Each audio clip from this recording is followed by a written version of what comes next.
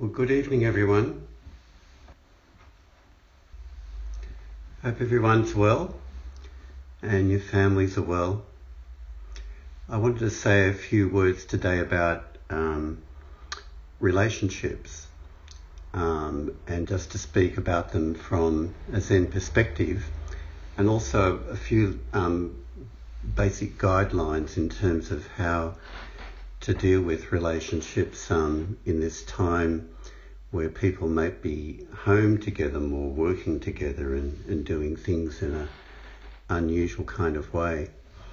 But to begin with, one of the ways I've come to understand relationships is that they're a koan, they're a paradox, and that when we enter into a relationship, we enter into the paradox, if we were to use Dharma words, of emptiness and form, oneness and distinctiveness. And it's a matter of weaving those themes together. I've come across now two verses which are relevant to this in our koan study. Each koan comes with a verse. And one of them is, with realization, all things are one family. Without realization, all things are disconnected. And then it says, without realization, all things are one family. And with realization, all things are disconnected. And another favourite one, which is one I've quoted before, which goes with the koan Wutsu, which is the true Shien. The moon and the clouds are the same. Mountains and valleys are different.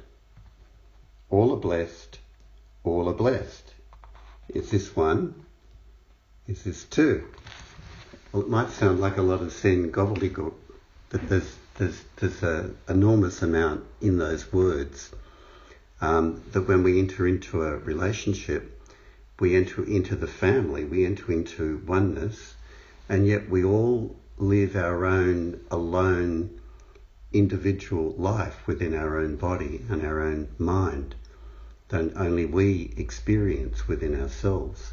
And those two things come together in a relationship. So the koan, to live the koan of that, is to integrate that oneness and intimacy with the solitude and the aloneness as well, to have authenticity to your own experience within a relationship. It's like, in one sense, to be yourself in a relationship, and yet to be open and vulnerable to the dropping of barriers, and the dropping of separateness and clinging to a separate self.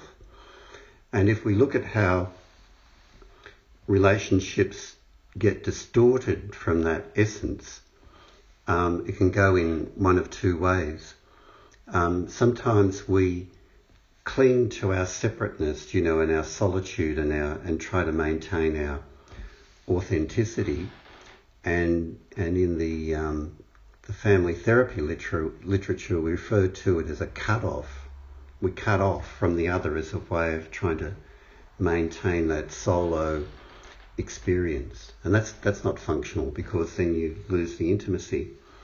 But the other side of that is where relationships become what we call enmeshed, where it's a kind of a false oneness. It's like people give up their autonomy and their authenticity to just become one with the other person, and like I said, it's a false kind of oneness. It's called enmeshment, where people try to have the same feelings and the same ideas and the same aspirations all at the same time, and it doesn't work.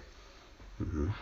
And so if we think of koans think of relationships as koans, it falls together with the the authenticity and the solitude and the closeness and togetherness too. And one of the things that happens in relationships is that when people want to have solitary time, have solitude, the other person can experience that as a rejection. Now, if someone wanted to be in solitude all the time, well, it would be a rejection. But if it's just in a balanced amount, sometimes people, if they're insecure, will experience that as a rejection when it's not a rejection. It's a healthy thing to have solitude and intimacy in a relationship. Now, to bring all of that to our current circumstances, where people through the coronavirus pandemic can be together a lot more in their homes together rather than going off to work each day or to school, where you get that natural separation and then they're coming back together again, it can potentially create a lot of problems. And people are talking already about how there's a great risk of, at its most extreme, of domestic violence occurring in these circumstances because people are sort of locked up together without being able to get away with one another.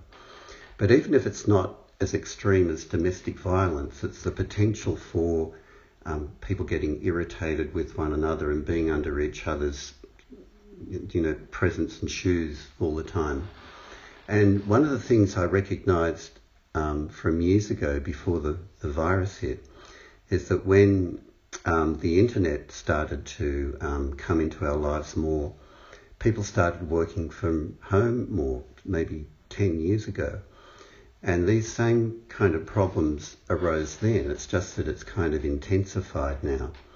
And what those problems were back then, 10 or 15 years ago, you have a person deciding to work from home and there's no boundaries, and the kids are coming in and out, or someone's knocking on the door and saying, can you mind the kids because I've got to go down the road or whatever, and someone's on an important project that they have to have a commitment they've got to meet. So what I'm getting to is that in these times where people can be living together more and can't get away from one another, it's really important to have very clear boundaries, and talk it out. I don't want to go into the details. I'm just talking about the principle because people have to work out the details themselves according to their unique situation. But what's really important is that there are boundaries around aloneness and solitude, and there's agreement about times, about things which are done together, walking together, gardening together, eating together, whatever it might be. But unless that's clearly worked out, the importance of solitude and togetherness and getting the balance right, it's got the potential of creating disharmony in a relationship where we're living in a lifestyle which is so very different from what we did before. And I think it's very important to, obviously we value the importance of intimacy and closeness, but it's very important to also value the importance of solitude. And when anyone actually takes up what we just did for the last 2 hours doing Zazen, it's an experience of solitude. It's very, very important part of our life and the maturing of our life. And there's a note to end on. I noticed in the weekend paper that there was an article on solitude by a young woman whose name you may remember, Jessica Watson, who sailed solo around the world a number of years ago. And because I'm a solo sailor myself, not going around the world but up and down the coast sometimes, I know what the experience is like to be solo out there on the ocean, and to experience the joy of that time alone.